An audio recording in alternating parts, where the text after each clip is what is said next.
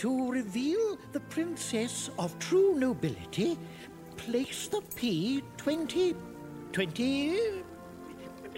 what? The tapestry is torn. You mean my treasure map is all about girls? No, marrying girls. Ugh. Oh, dear.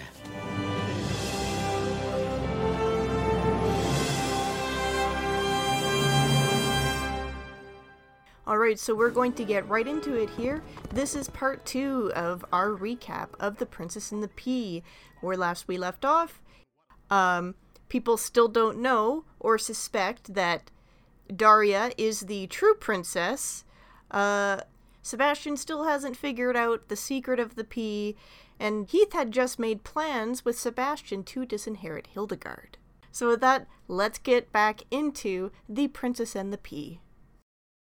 But so Heath writes this down and tells Sebastian to deliver this message to Rollo. But on the way, Sebastian is intercepted by Plague, and Plague knocks Sebastian into the woods, where coincidentally Sebastian crashes through the stained glass window of the old castle, and he's knocked unconscious. So he's just like coincidentally in over the castle ruins that no one has ever found before. Yeah. It's fine. And yeah, there's a quick scene with Rollo. So again, he's just wandering the woods, complaining about the princesses. He calls them whiny women. Yeah, Rollo, come on. All these painted, powdered, pampered, pedigreed princesses. Why do we call them noble? Take them out of their fancy clothes and put them on, say, a pig farm, and what would you get? Exactly, whiny women. I don't need Sebastian's pea to see we're embarking up the wrong tree.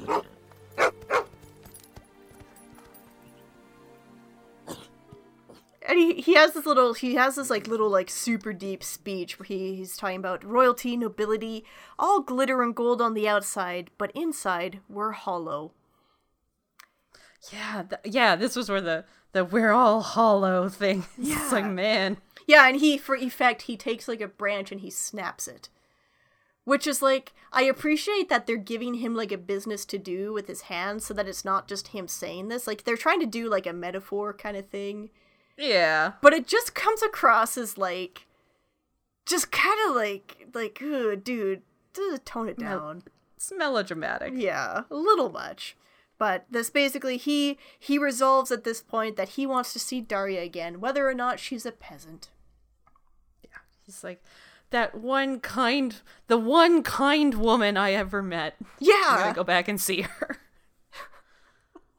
There's like probably a lot of nice women out there, Rollo. Like, I'm sorry that you've had so many bad experiences with princesses, but you don't have to marry the first peasant woman that you find. Who was nice to you and nice to her pigs. Yeah. Mostly. But I mean, yeah, mostly nice to the pigs. Yeah. But, so, then we cut to Laird. So, Plague arrives and gives Laird the note, which details about how he's planned to disinherit Hildegard. Laird decides to whip up a mob, claiming Daria is a witch who is causing a drought in their kingdom.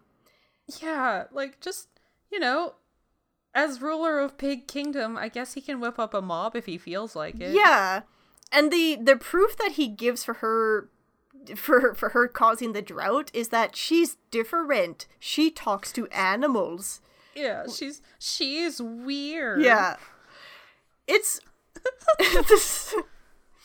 there's so much in this, like, this brief little bit that you have to kind of unpack too. So, like, first off, Heath kind of fucked himself over because instead of just telling Sebastian, the talking crow who can pass on messages just fine, this whole plan about Rollo disinheriting Hildegard, yeah, he writes it down specifically so that Laird's hawk, who can't talk, can intercept the note and bring it back to Laird.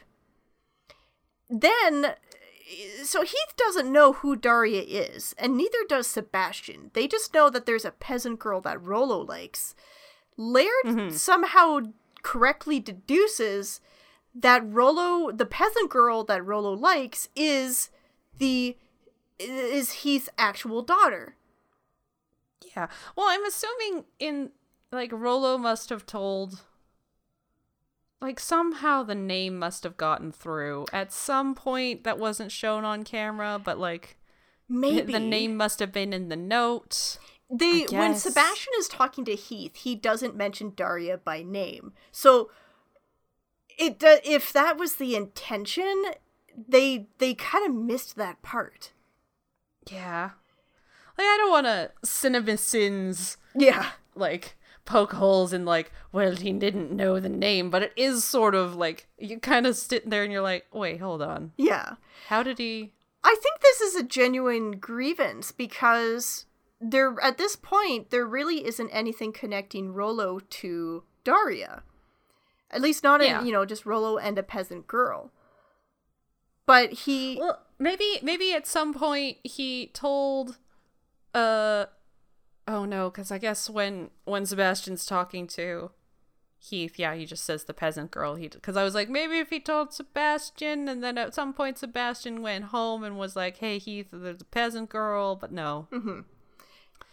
Yeah, that whole conversation, she's just referred to as the peasant girl. Maybe she's literally the only peasant girl in Pig Kingdom who's nice. She's the only one there. Maybe too. Maybe Laird was just like, you know what? I've waited 18 years. I might as well just kill her. Yeah. Because it is said early on in the film, the pig farmers that she lives with, they mention specifically that they're getting paid to take care of Daria. So, yeah. Presumably Laird knows exactly who she is, who she's living with, and there are regular payments to her step-parents. So yeah, I don't know, again, maybe he's just hedging his bets. It might be Heath's daughter, so I might as well just call her a witch, just get her out of the way, just in case. And if it happens... Yeah, it's better safe than sorry. Yeah. But so Laird whips up this mob. The mob descends on Daria with burning torches. Yeah, they're they're going to murder her. It's a little messed up. They're ready to go. And why they had those torches already lit before Laird. Ready. Yeah, they were like, "Oh, I feel it in the air tonight. There's going to be a witch burden. There's going to be a mob. Yeah, we got to be ready." But so Daria flees into the forest. She runs into her castle, and the mob starts lighting it on fire, which kind of confused me. Because it is surrounded by forest, but the building is made of stone. Yeah. As far as I can tell. As far as we know, I guess there was just so much overgrown vegetation, maybe? I don't know. I guess. It's a stone castle in the middle of a bunch of standing water. Yeah. But, it could burn down. It's fine. And I should mention, specifically, they start throwing the burning torches because Balthazar the bear is guarding the entrance. So they can't just walk in, but it does seem like a kind of ineffective way to try and burn a witch is just to huck torches in their general direction. Maybe one will hit her and catch her dress on fire. Yeah. And I guess they're just I don't know. It's late. They probably all just want to get home to their huts and they were really excited for this mob and had their torches ready, but now they've been running through the forest. Yeah. And it's late and they're tired. Yeah, and they just you know what? Can we just do this tomorrow? Why don't we have the mob in the daytime when it's easier to see? Oh, it's because you have to have it at night because then the torches are more dramatic. Yeah, that's the conversation happening between two of the peasants. He's like, dramatic nothing. I can't see shit. I have to get up in the morning to feed my pigs. I gotta feed my pigs too. We're in the pig kingdom, damn it. We all got pigs to feed in the morning. But just as all this burning is happening, Rollo arrives outside the castle when Laird tells him that Daria is inside, Rollo rushes into the castle to try and help her. Which is completely unnecessary because Balthazar ends up helping Daria escape. She ends up riding him like a horse. She rides on a bear out of there, which is pretty cool, actually. Pretty sweet. But it's just kind of great because Rollo risks his life for nothing, unknown to him. He tried, you know? He did his best. Yeah. So, while this is happening, Sebastian, after being comatose for a couple of hours... Yeah. Poor Sebastian got knocked through that window and just passed out for like a day. Yeah, it was daylight when he got knocked in there, and it's nighttime now. But Poor bird got owned so hard. He wakes up and he sees the stained glass and finds the full prophecy for the secret of the pea, that a true princess will be unable to sleep on the pea even if it's buried 20 mattresses deep, because a truly noble heart is so sensitive to people's needs and their heartaches that I guess this pea represents that somehow. Yeah, it's their heart is so full of love and sensitivity that their whole body is just so sensitive. Yeah. That they cannot sleep upon a pea. I don't know how this girl has been walking around on dirt roads. Yeah, barefoot, basically. Barefoot. Well, and there's like a quick moment early on in the film where she's going to fall asleep in that chicken coop, and she goes, "Ew," and she like reaches and she pulls a feather that she was laying on that was somehow different than all the other feathers.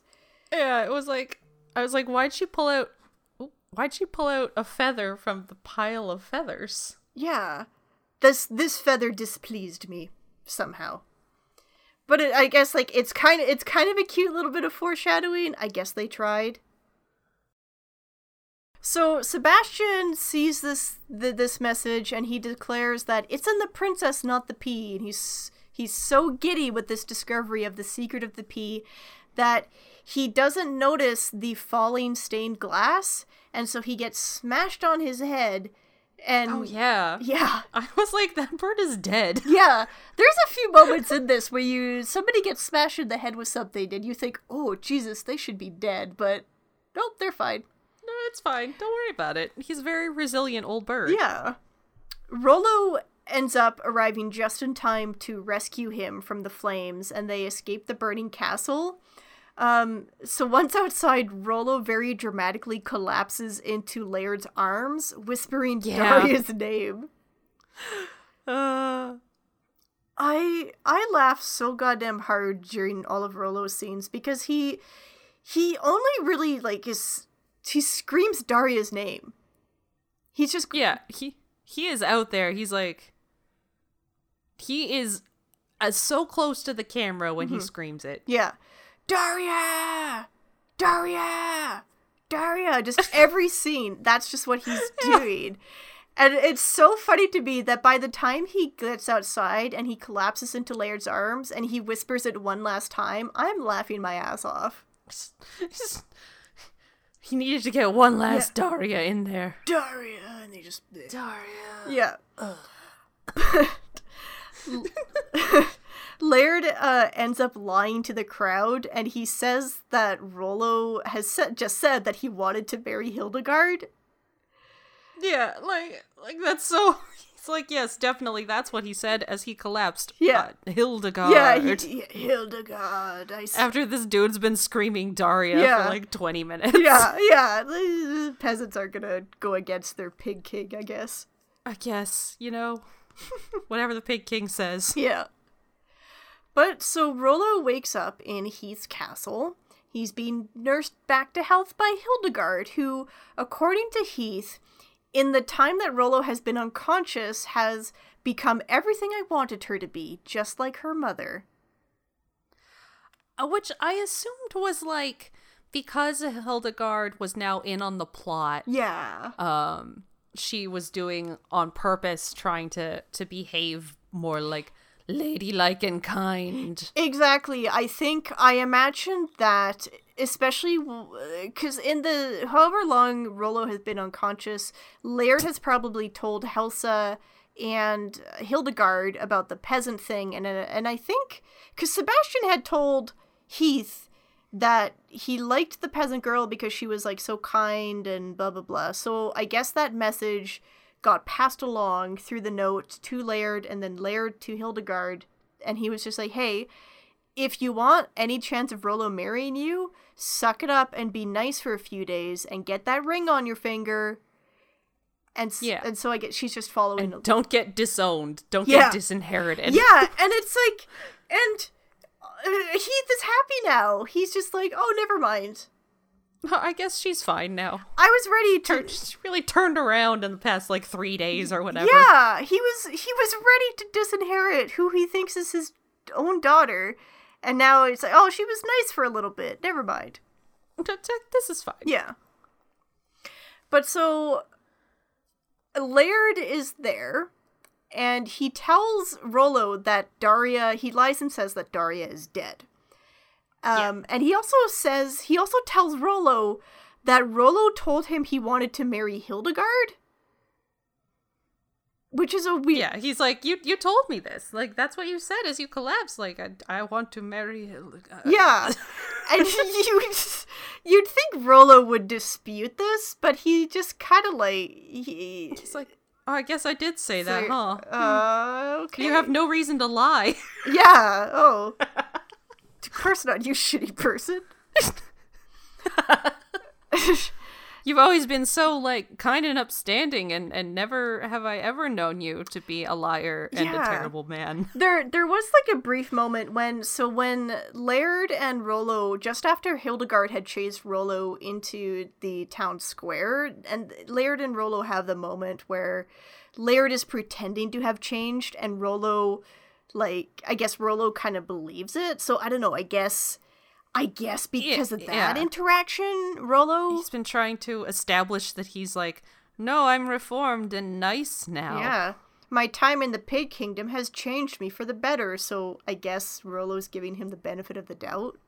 I guess. Meanwhile, Sebastian is still concussed, I guess, and he's just kind of babbling to himself about how it's in the princess, not the pea. Which is just a weird phrase to... just be completely muttering to yourself. Yeah, so no wonder everybody thinks he's insane. He's just kind of in the corner, and people are just like, yep, that's Sebastian. That's Sebastian. He's lost his marbles. Yeah. Meanwhile, back in the forest, Daria decides that there's no place for me, and she, for the first time in her life, seems to stand up for herself, and she... decides to ditch her shitty step-parents, and she wanders off wherever. Yeah, she's just you guys will... Because her step-parents also got driven into the castle, because there was your whole family's evil, you were harboring the witch. Yeah. So the horrible step-parents are also in, with her nearby in this ruined castle now, and they're like, bring us our breakfast, and she's like, nah, bye. Yeah, no, you'll have to fend for yourself now. And they yell at her basically nobody's gonna be nice to you, being shitty's the way to be. You don't know how to take. Yeah, so it's wow, alright. But so Daria wanders off. Again, we cut back to Rollo, who, at this point, he's pretending to still be injured because Hildegard has said that she wants to marry him the instant he feels better, so he's trying to stall things. As soon as you can get out of bed, we're getting married. Yeah. It's ooh, okay. Yeah, no consulting with Rollo's advisors or anything, I guess. No. We don't even know if Rollo has living parents at this point, because he just kind of exists on his own. Well, is there a thing for because the crown prince is just, it's the prince that's going to inherit, right? Yeah. Or is that I think so. That makes I believe or that's is he what an it orphan? Is. They say that he's the crown prince in his introduction when he's a little baby prince in the beginning, but they don't ever mention anything about parents or anything. The only thing that we get is that he tells Heath about how his advisors have been telling him to marry for political reasons. So I'm assuming this dude has no parents. Possibly. Yeah, it's never outright stated, so we can assume maybe, or at least it's one of those things that it's like, does he not have parents, or were they just like, we can't fit another couple of people into this story? Yeah, that's, that could have just been for streamlining, which, fair. Yeah. Fair enough. Yeah. Sometimes you just gotta streamline your story a little bit. Yeah, exactly. But Rollo, he's trying to stall, I think partially because not only does he just not want to marry Hildegard, but he also is, I think, trying to wait for Sebastian to wake up and get his counsel, because Rollo doesn't know if he should just marry Hildegard or not, thinking that, Daria's dead, maybe he should just do it. And this leads into the song, the reprise of My Kingdom of the Heart. Once there was a light here, now it's gone forever. How blind was I to say goodbye to one so warm and pure. She was all I lived for. If only I had told her. If only I could hold her in these lonely arms once more. I would give my life, meet death without. And this song, I kind of like this song, actually. It's this distant duet between him and Daria, where he's singing about how he regrets not telling her that he loved her and that he feels like he missed his chance, and meanwhile she's just kind of singing in general about how she misses him. I feel like this maybe didn't make enough of an impression on me. No? You're having trouble remembering it? Yeah, and I didn't watch this that long ago. Yeah. I watched it a couple hours ago. And this song just sort of isn't in my brain right now. Which is weird. Yeah. So maybe it just didn't hit me. I was too distracted by other things. I don't know. But I mean, that's the Kingdom of the Heart song is nice. Yeah. So I'm sure this reprisal was also quite nice. I like this one because it feels like it has some actual emotional weight to it. Mm-hmm. Like the other songs up to this point, even like Kingdom of the Heart, like the first one, like it did kind of have a message, but it was Daria singing. That one was Daria singing about how she wants the world to be. And this one, it's these two people, one thinks the other is dead, and he's talking about his longing for her and how he feels like he missed out. And meanwhile, Daria's like off in the woods, and I think just in general, she's feeling like the world is against her. So there's like something to this song that I don't think they really, there was just more emotional weight to this. It wasn't just a song. It was them actually properly conveying the feelings of these two characters through song. Dang, I wish I remembered more of it. I wish this one had stuck in my brain more. That's so... I feel... Maybe that's a bad sign. I'll have to go back and rewatch it. Maybe that's a bad sign, though. Maybe it is a bad sign. I don't know. Maybe I've just like I've just watched this movie too many times. I have Stockholm syndrome. Yeah, I'll have to. You know what? I'll have to rewatch it. Well, let me know. Really, just appreciate that scene. Yeah. But so while Rollo is up singing, Hildegard catches him and decrees that now you're out of bed, the wedding is on. So, and by that she means this wedding's happening immediately. Then get downstairs in your nicest suit. We're getting married right now. Yeah, your nicest suit. Oh, I guess that just means the outfit that you're currently wearing.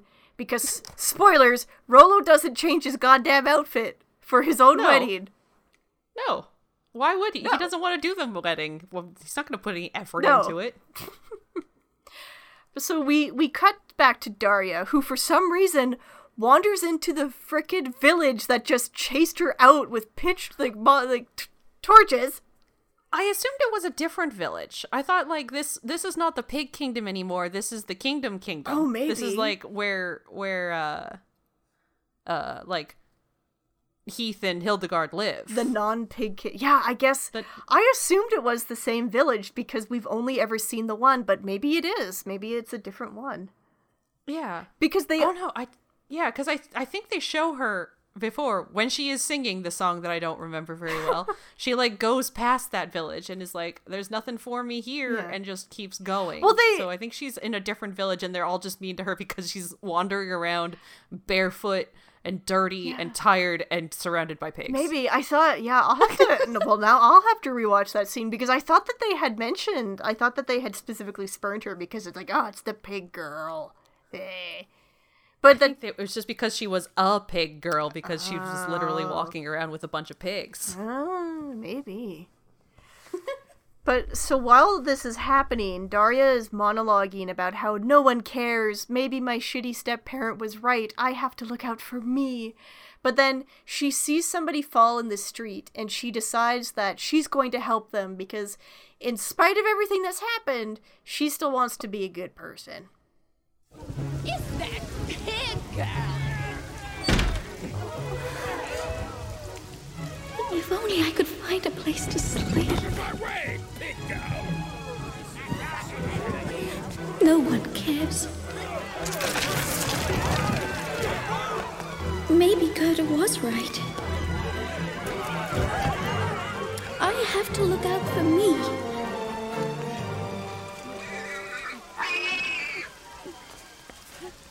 I don't care what Gerda says.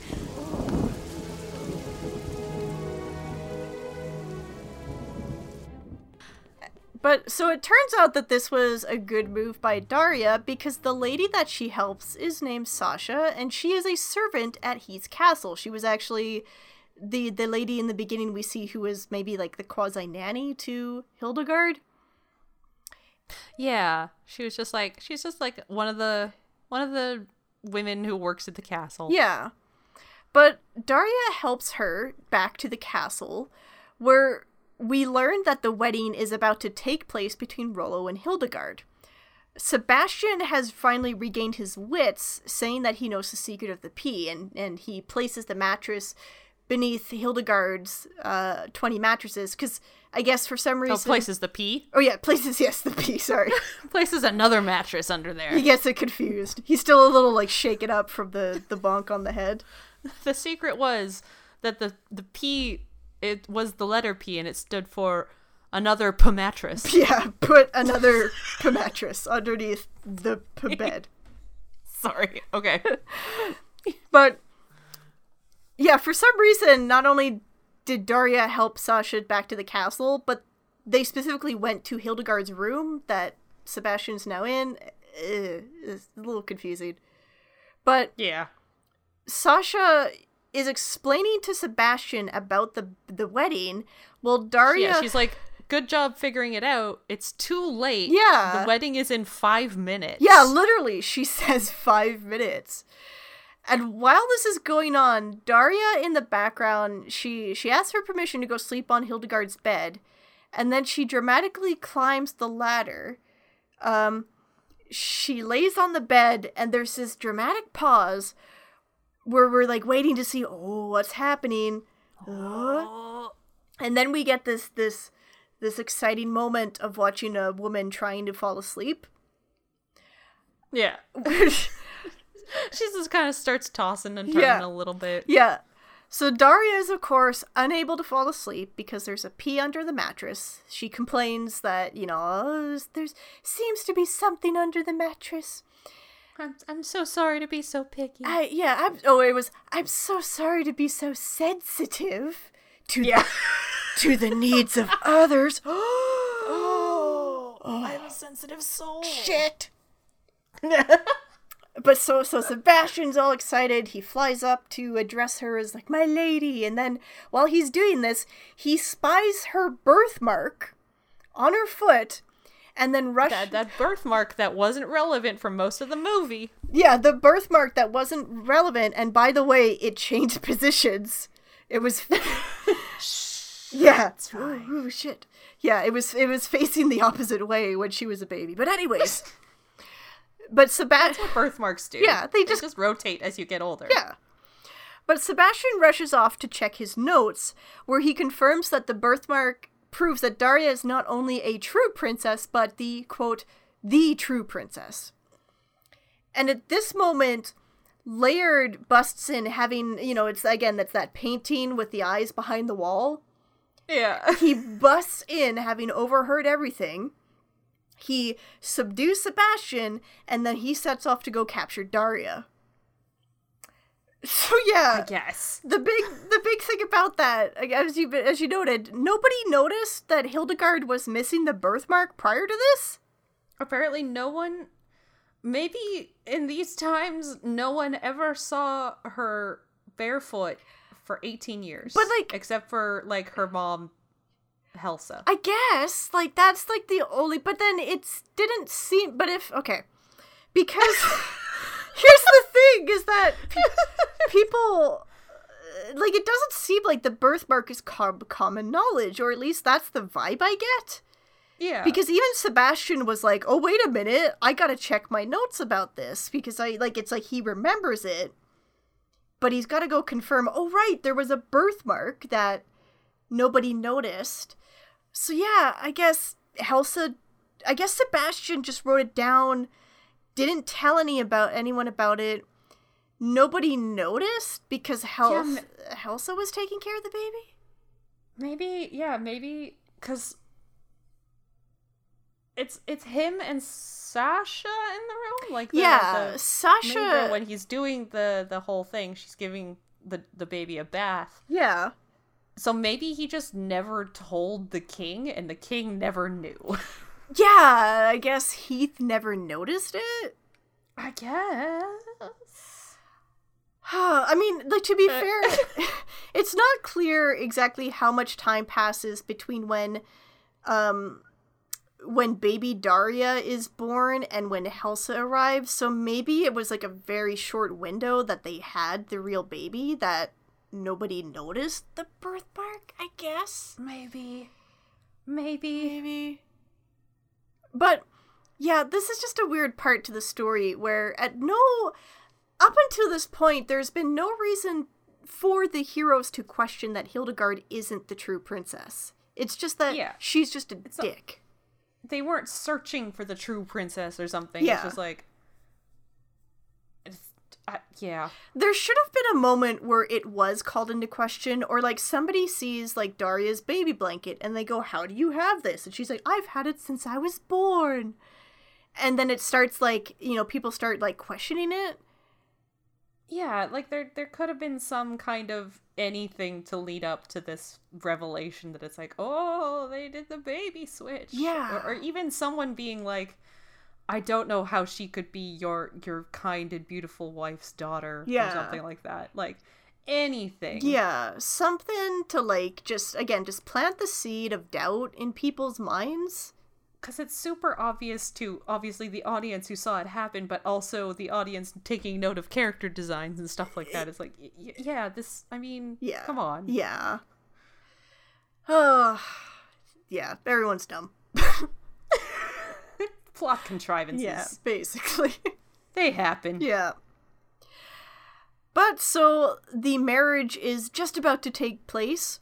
Daria's pigs end up helping to free Sebastian, and they carry him to the wedding so that he could stop it. So he shows up and he declares that Hildegard is an imposter. Hildegard reveals her foot, showing a birthmark. There's a little scene also where it's like Helsa's in there and she like drops a paintbrush. Yeah, Helsa drops, and then she like kicks it under a table. Yeah, so Layard obviously just before this told them about the birthmark, and go put the birthmark on Hildegard just in case. And so they did that, and so Hildegard reveals her foot showing the birthmark, so everybody thinks that Sebastian's full of shit. Because I guess now everybody knows about the birthmark. I don't know. I guess people didn't know about the birthmark because she's never been called on to show it before. But now that it's being used as concrete proof about who the real princess is, now everybody seems to be aware that she has it. And when, why would they care if she has this birthmark or not? I don't know. It gets a little. It gets a little, a little confusing. But Rollo's dog licks Hildegard's foot and reveals that the birthmark was just painted on. Good job, random dog. Yeah. Just kind of shows up throughout the movie. Yeah, his name is Winthrop. I don't remember if And he's a good boy. Yeah.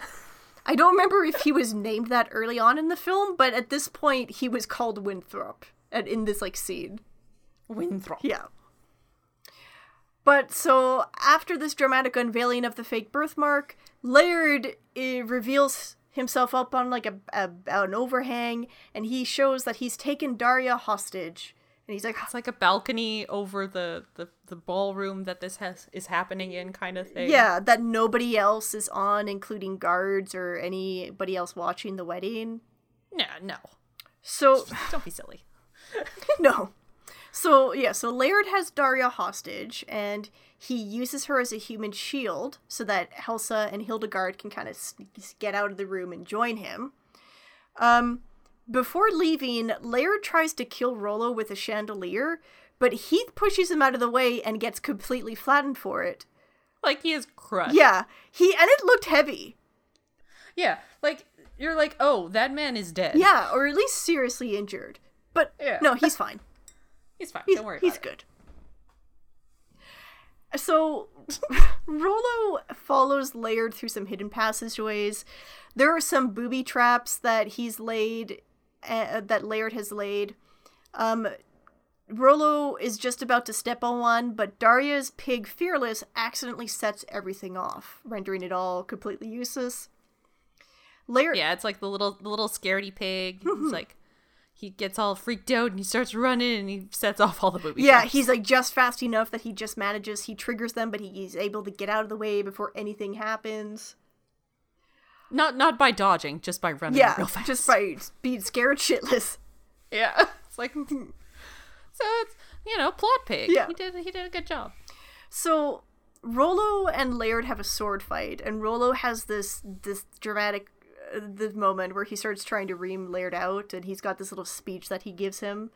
Now, Rollo. You think nobility means who you're born to? Maybe, but... That it means you can push people around or take their money? I know, but... You think kindness is a weakness? A small weakness? Well, you're wrong! I'm a wretched creature! Come and take me.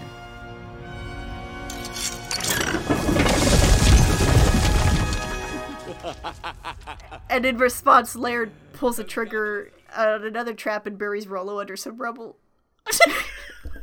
It is funny because he's very mincy. He's like, oh, I'm a terrible person. Whatever shall I do? And as he's reaching up because he's got an axe or something. Yeah. Instead of, because Rollo's got a sword and he's got an axe. He just hooks the axe on a wall switch and just buries him in rubble. Yeah. And then he's just And then Rollo just kind of starts shaking it off because nobody who gets crushed in this movie stays crushed. Well, no. Crushing is temporary. That would have been kind of an interesting ending to it, though, if Rollo just died. He actually kills him. Oh shit! Oh, I murdered a man. Well, oh, I've gone too far. Oh dear. Oh well. Laird he has a lot of fun expressions. Yeah. Just all through this movie. He's a fun little villain. Yeah. He's very stereotypical. He's the whole he's a villainous man, so that means he must be fancy and effeminate and care about his appearance and blah blah blah. And so there's problems with this character, but he's also he's just fun to watch. Yeah. He's entertaining. And so he's an entertaining villain. But so Laird and Hildegard kind of go one way with Daria in tow. Elsa tries to make it a different way. We'll get back to her later. Yeah, she runs off with a leg of ham. Oh yeah! Chased by dogs. I forgot. I think she brought it with her from the wedding. She's like, I'll need this. She's just running away, and Rollo sets his dog on her. Yeah. But so Rollo follows Laird up outside to a tower, the same tower that Laird had his big dramatic moment on earlier. And Hildegard is threatening to throw Daria off the tower. Rollo gets taken by surprise by Laird and is knocked down and is about to fall when Sebastian flies in.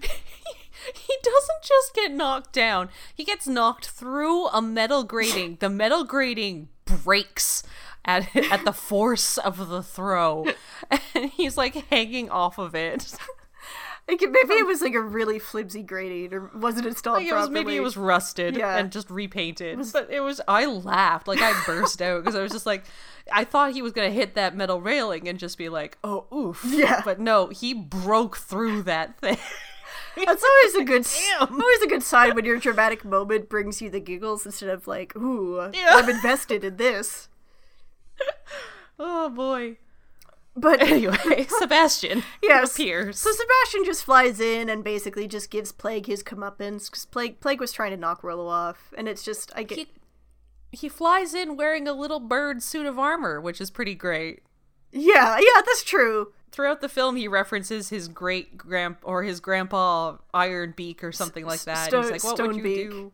And he was a knight. Yeah. Yeah, I guess his grandpa was a knight in the army or something? I guess. I don't know. Or it's a talking bird. Maybe he was like Shrug. the mascot of the army? How do you Maybe. Oh my god, how do you fly when you're wearing a suit of armor? I don't know, but he does it. He shows up with that suit of armor on. Suddenly It's a powerful bird. Questioning everything about this movie. The plot holes. They're so big. I admire a talking bird, but a talking bird wearing armor while flying? Nay, nay. Unacceptable. Movie ruined. But so after that, in a shocking turn of events, Daria shoves Hildegard and then jumps up and knocks Laird off the tower into the moat below. And it's shocking because she actually like she did something. She does it. She did it for herself. It's weird. Like, she took the initiative. It's like, wow. It's an hour and 18 minutes in, but she did something. We got 6 minutes left in this movie. Yeah. At most. Like, otherwise, the only other thing she did to influence the plot was helping Sasha home, but that was just, like, helping an old lady who sprained her ankle in the streets. Yeah. This was like she shoves her captors and then like kung fu kicks the other off the not quite kung fu kick, but it was like a pretty like it was. Well, she's like swinging on a weather vane and she like spins around and kicks him right off. Yeah, while her hands are tied, she like jumps up, hooks herself on the weather vane so that she could swing around and use the momentum to kick Laird. And he tumbles off that tower into the moat. Yeah. And I was like, damn, she just killed a man. Yeah. Well, she didn't. Yeah. But he survives. But yeah, it's just like, oh shit, like that's the main villain gets kicked by Daria. Like, yeah, it's baffling. In any other movie, this wouldn't be like so baffling, but just the fact that she actually did something after so long, it's just like, it's hard to comprehend. Yeah. But so Daria ends up falling off the tower herself, but she's caught at the last second by Rollo, who is still dangling off the tower. And then it turns out the big heroes of the day, so that the ones that come in to finish things off, are Daria's pigs, who all they do is like get close to Hildegard, who gets... They rush Hildegard, and she's like, oh god, not pigs, and throws herself off the tower. Yeah! Basically. And she just falls in the boat next to Laird, and then She falls over the railings because she would rather fall than be touched by pigs. Yeah! And then she and Laird both get captured by the guards. Helsa ends up getting captured by Heath and another set of guards. And then Rollo and Daria have a moment on the tower. Then Daria reunites. She gets introduced to her father, who tells her, you so look like your mother. Daria responds that she wants to know all about her mom, which of course, as we know, that's Heath's one main goal in life, is to just tell stories about his dead wife. Yeah. So and it's to contrast Hildegard being earlier like, so stop telling me about my mom. Stop it. I don't care. I don't want to know nothing about mom. Yeah. But so Heath tells her that he'll tell her everything after her wedding. And then they turn around and it's literally in the middle of the wedding. Yeah, they were just like in the aisle. They just decided to have this conversation, I guess. Yeah. But so they're in the old ruins of the castle that they've somehow, I guess, restored the stained glass after the fire. Yeah, you know, there's some scaffolding around. Yeah, that's true. Rollo and Daria are getting married. Sebastian comments about how it looks to be the beginning of another golden age. Rollo is still in his regular fucking clothes. Even for the wedding that he wanted, he is still wearing his normal tunic. Yeah, you know, at least he cleaned it. They couldn't It's have fine. like recolored it so that it looked. To be fair, the king's also wearing the same thing he's been wearing since he was like for 20 years or That's something true. like that. Like, Daria at least gets a sweet like wedding dress, yeah, because that's what really matters. that is what counts. But so that's it. So that brings us to the end of the film, where the credits. Yeah, it ends as their wedding. They're like Yeah. they're standing at the front of the wedding party, and then the movie ends. Yeah, It's like, oh, okay, yeah, all right. that's it. We did They it. got married happily ever after. Yeah, and the credits roll, and we get. I love this particular touch is that we get the award bait song where it's a redo of the Kingdom of the Yes. Heart, but just more popish. Oh. In my secret place, with no one but me, I can wish the world the way it should be. Suddenly my sorrows magically depart in my kingdom of the heart. It's great. Such a nice touch. It warmed my dark, cold heart.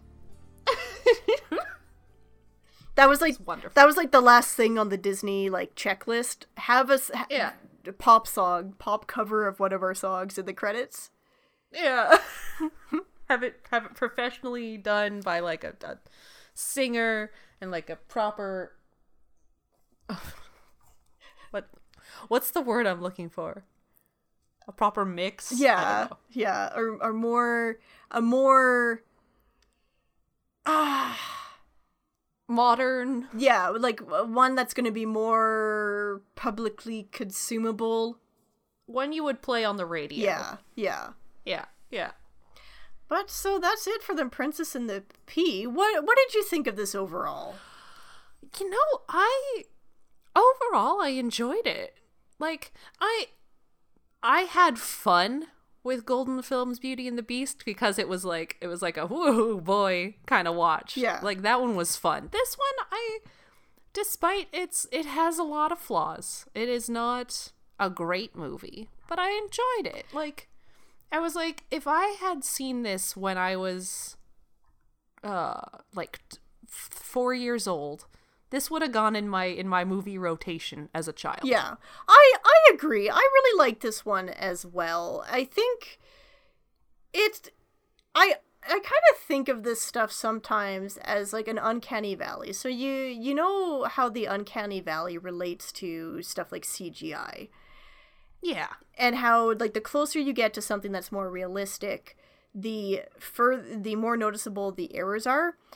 I like to think of quality as also falling on this uncanny valley scale, where this is like a fairly solid movie all around, but because of that uncanny valley thing, it makes the flaws more noticeable.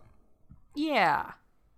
It's like it's so close to being where it had to be, but because it didn't quite get there, the things that are not there or are not where they should be definitely stand out. Yeah. But I think for me, the biggest thing is Daria herself, because yeah. she really, as for the person who the events of the film revolve around, she is not involved in. She has very little agency or does anything really. She's just like, she's kind of pulled along into the plot, and that's it. Yeah. Other than kicking Laird off the tower at the end, Yeah. which was awesome. When I watched this with my viewing group, we kind of deemed her a football because she is integral, absolutely integral to what's happening, but she, as you said, she has no agency of her own. She just kind of gets passed around from person to person. And yeah, again, she doesn't further anything on her own behalf. It's just other people are doing things. All the action is happening around her. Yeah, like she has her I want song, and she's like, I want to do the things and I want to go, but I'm just a poor pig farmer, so I'm just gonna stay here. And then she doesn't do anything. Yeah, she takes no steps to further her own journey. Yeah, and it's just such a shame because, again, like, this is a fairly solid movie all around. But because she is, like, I think, again, that's, like, the biggest grievance that I have, is that I wish that she had more to do with the story. I wish that she saved herself, you know, like... Yeah, or did something to really be like, I'm going to take control of my life. Yeah, and especially with... Again, there were those plot threads with her baby blanket that you could have, like, somebody could have, like, brought her into the story earlier. Like, oh, you've got the baby blanket of the royal kingdom. Yeah, like, maybe she was using it as, like...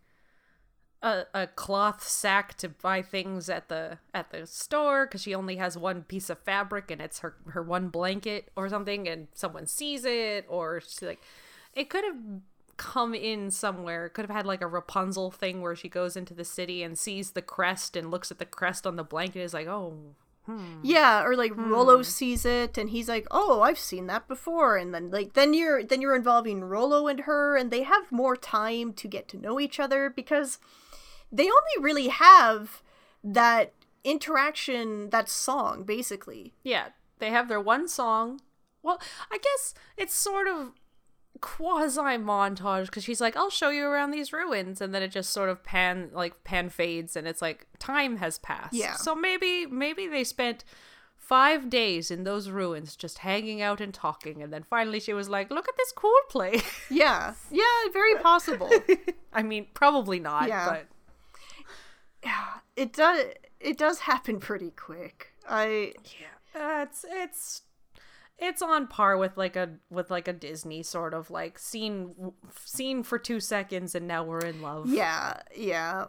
I saw you. I walked with you once upon a dream. We had one song and now we're in love. Very, very true. And I guess on that note, so I'll share with you, in lieu of going over the voice actors for this one, like we did with the Golden Films Beauty and the Beast, I wanted to go through just some brief notes with an interview I found with Mark Swan, who, of course, he was the director of the film. Right.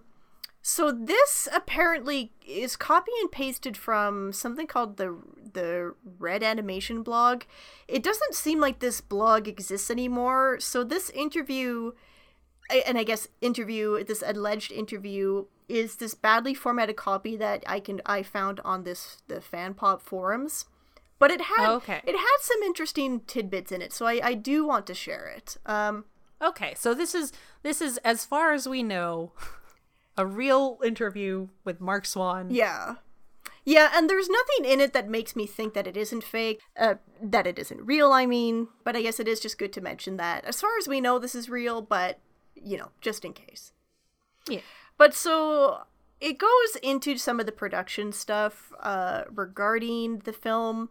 So Forrest Baker, who was the owner of Feature Films for Families, approached Mark Swan about directing The Princess and the Pea. Forrest Baker is credited with coming up with the idea. He specifically wanted to do something like the old Disney classics, so the vibes the Disney vibes that we're getting were 100% intentional.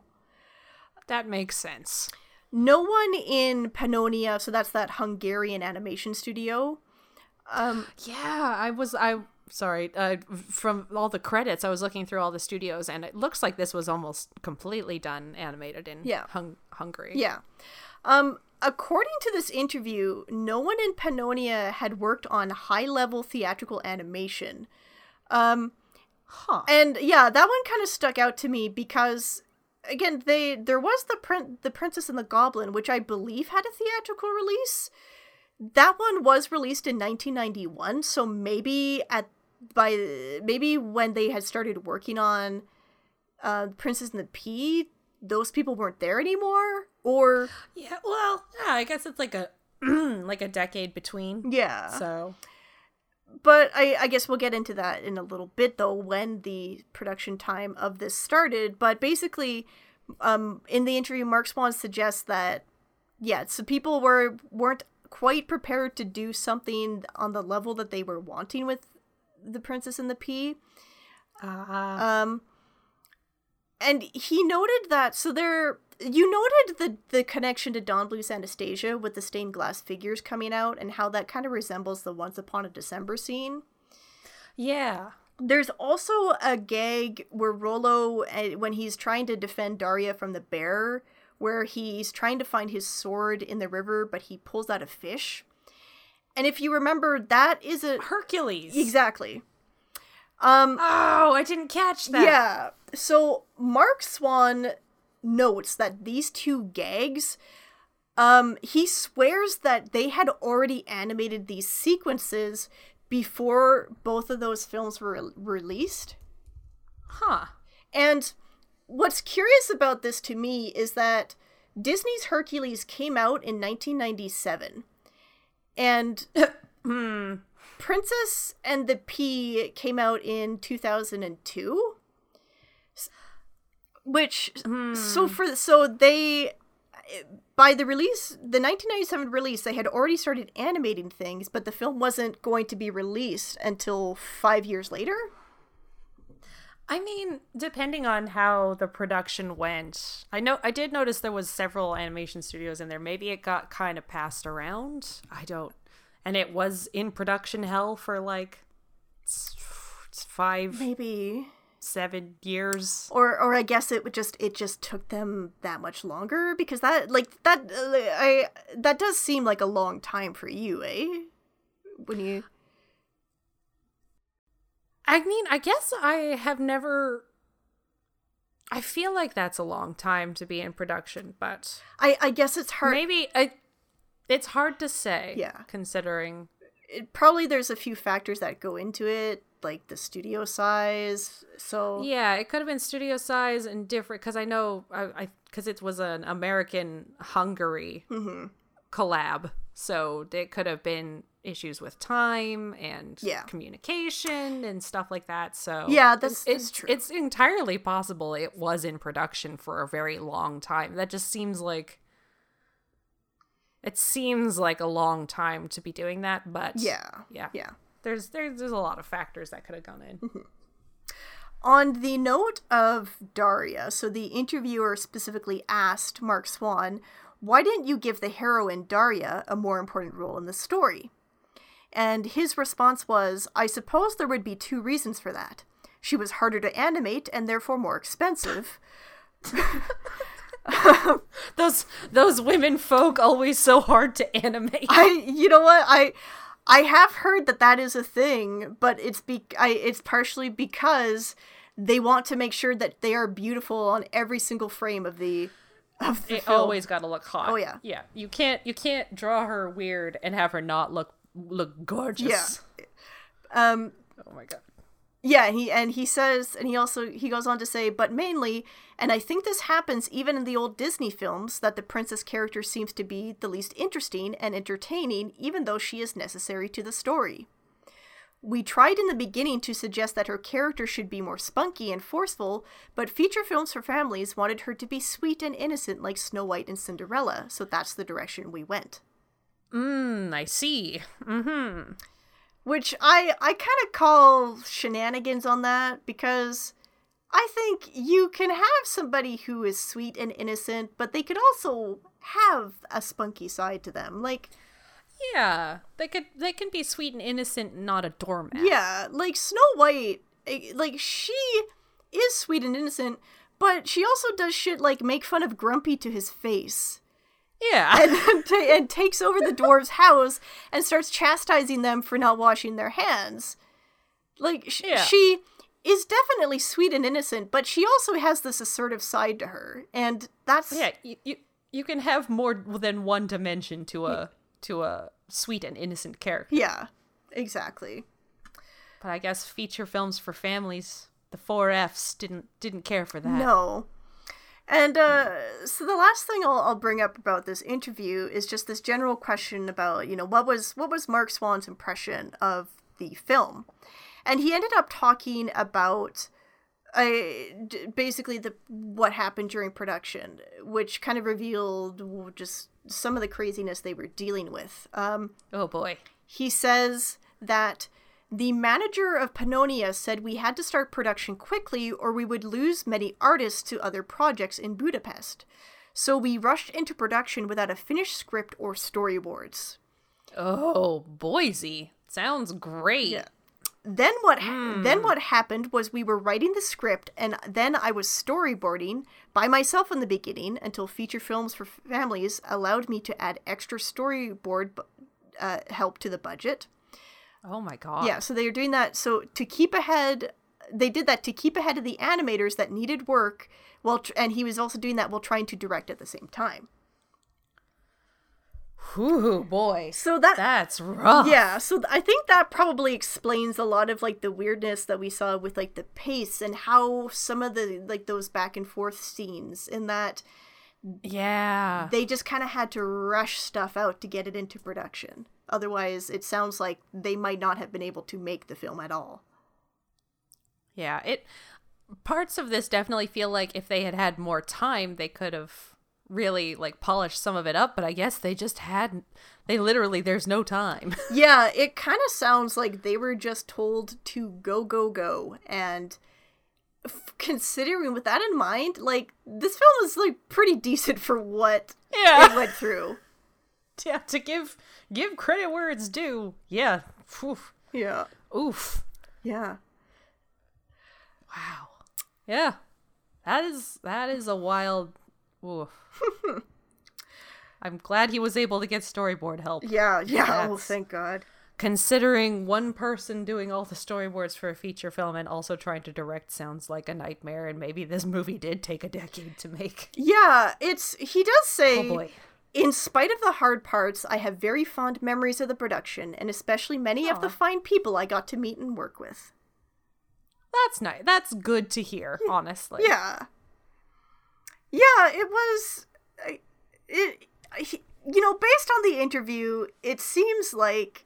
And this is, again, something that we touched upon in the Golden Films Beauty and the Beast. I think for the most part, a lot of the times, people don't set out to make a bad movie. No. And not that, again, not that I'd say this was a bad movie, but just that sometimes you try your best and you just kind of like trip up at the finish line a little bit. Yeah, like this movie feels like they were doing their 100% very best, and like they really cared about it. It's just time and money weren't on their side. Because like if they had another couple passes with the script, if they'd had... There's some animation that could have been a little smoothed out here and there, but for the most part, it really does feel like they really cared about getting this one done and out there, and they did the very best they could. Yeah, I think so. It definitely, like I said, if this had come out when I was a little kid, this would have gone into my movie rotation. I would have watched the heck out of this. If I had kids, or if I ever have like nieces or nephews, this would be a movie that I would be absolutely fine having them watch.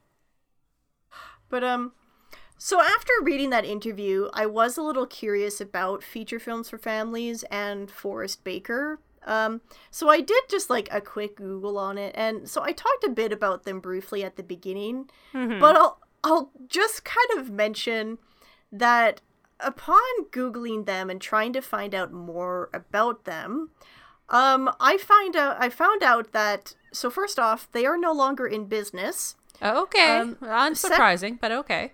Second off, it's possible they are no longer in business because they got slapped by the federal regulators with a hefty fine for making, quote, telephone calls to more than 99 million numbers on the national do not call list.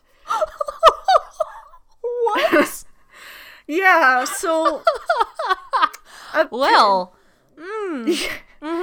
Yeah, so they got fined for, so quote, from engaging in deceptive and abusive telemarketing practices. The courts imposed a $45.4 million fine. Oh. Yeah, Yeah. The Department of Justice filed a civil complaint against the companies and its owner, Forrest S. Baker III, alleging widespread violations of the Federal Trade Commission and telemarketing rules in various campaigns to sell DVDs and movie tickets and solicit charitable contributions. Oh my god! After an 8-day trial... After an 8-day trial in May 2016, a jury found the companies had committed more than 117 million known violations of the telemarketing sales rule, including 99 million calls to phone numbers. Oh my god. Yeah.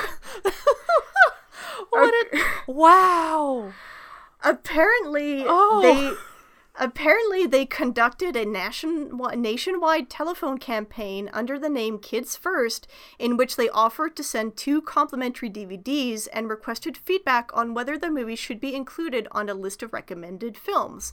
However, the telemarketers did not disclose that those who agreed to participate would later receive calls pitching DVD products by the companies. Oh my god. Yeah, so... Wow. Yeah, so... I guess. Yeah, so they're not around anymore, you say. No. And again, I don't know exactly if this is why they're not around, but I would not be surprised. Wow. Well. Yeah. What a way to end. Yeah. End this episode on The Princess and the Pea. Telemarketing scams. Yeah, telemarketing scam. And also, the last brief note, Forrest S. Baker, he did have a quick cameo in The Princess and the Pea. Oh? I don't know if you remember, there's a brief little scene before Rollo's wedding to Hildegard where there was a random little girl who was talking about how Rollo's in trouble. Oh, yeah, that was so weird because it was just out of nowhere. In the credits... there is a credits note for a Princess Sarah, played by Sarah Baker. Oh. And the Count, presumably the guy with her, is Forrest S. Baker, who was, of course, the family films for friendly people, whatever. Friendly freeple? Friendly family friends for friendly people. Yes, Freeple. thank you. But he played the Count. Wow, yeah. Yeah. Because that scene was so weird, because it was just like cut away to a random shot of a little princess girl and a man, and they were walking, and she was like, Rollo's in trouble. And I thought for a second that they were going to be like, oh, here's like a precocious little child to be like Rollo was at the beginning of the film. And then it cuts away and they're never seen again. Yep, nope. It turns out it was just a quick little cameo. And it's a good thing they got it in there, because they obviously are not going to have any opportunity to for future cameos. Wow. Ah. Well. Yeah. Yeah. That's so incredible. Yeah. So I think that is it for The Princess and the Pea. Yeah. So before we sign off here, I'll note that if you have any suggestions for a future princess movie, or if you have any comments about the episodes, feel free to email me at badprincessmovies@gmail.com. Yes. One such comment that we got, Brie, from our friend Steve. Hey, Steve. Our friend Steve, who listened to the Beauty and the Beast episode, and on the topic of the Beast giving Beauty's father the carriage, And we talked about, why is he getting mad about getting the rose when he just gave the father a carriage? Right. Steve says that he sides with the beast. You don't just pick a flower out of someone's garden. Fair. He also says, he also figures that the beast was just loaning the carriage to him so he could get back into town. But then how was he supposed to return the carriage without returning his horse? Steve. Steve. Steve says that Dad got what was coming to him, and he says this is the best part. If some millionaire in the mountains put me up for the night, then gave me a sports car to get back to town, I wouldn't assume I'd get to keep the car, and I wouldn't take a towel on the way out. I mean, you know what, Steve? Thank you for your comment. You're right. Yeah, you got a point, I guess. But also, take the millionaire's towel. He's got 1 million towels. He can afford another towel. He probably wouldn't even notice it. He wouldn't notice. Yeah. If the millionaire didn't see you take the towel, he probably wouldn't notice. No, absolutely not. So... Don't take all the towels, just one. Just one. Yeah. And if the millionaire sees you take the towel and goes, now I'm going to kill you. Offer up one of your daughters in your stead. It all worked out.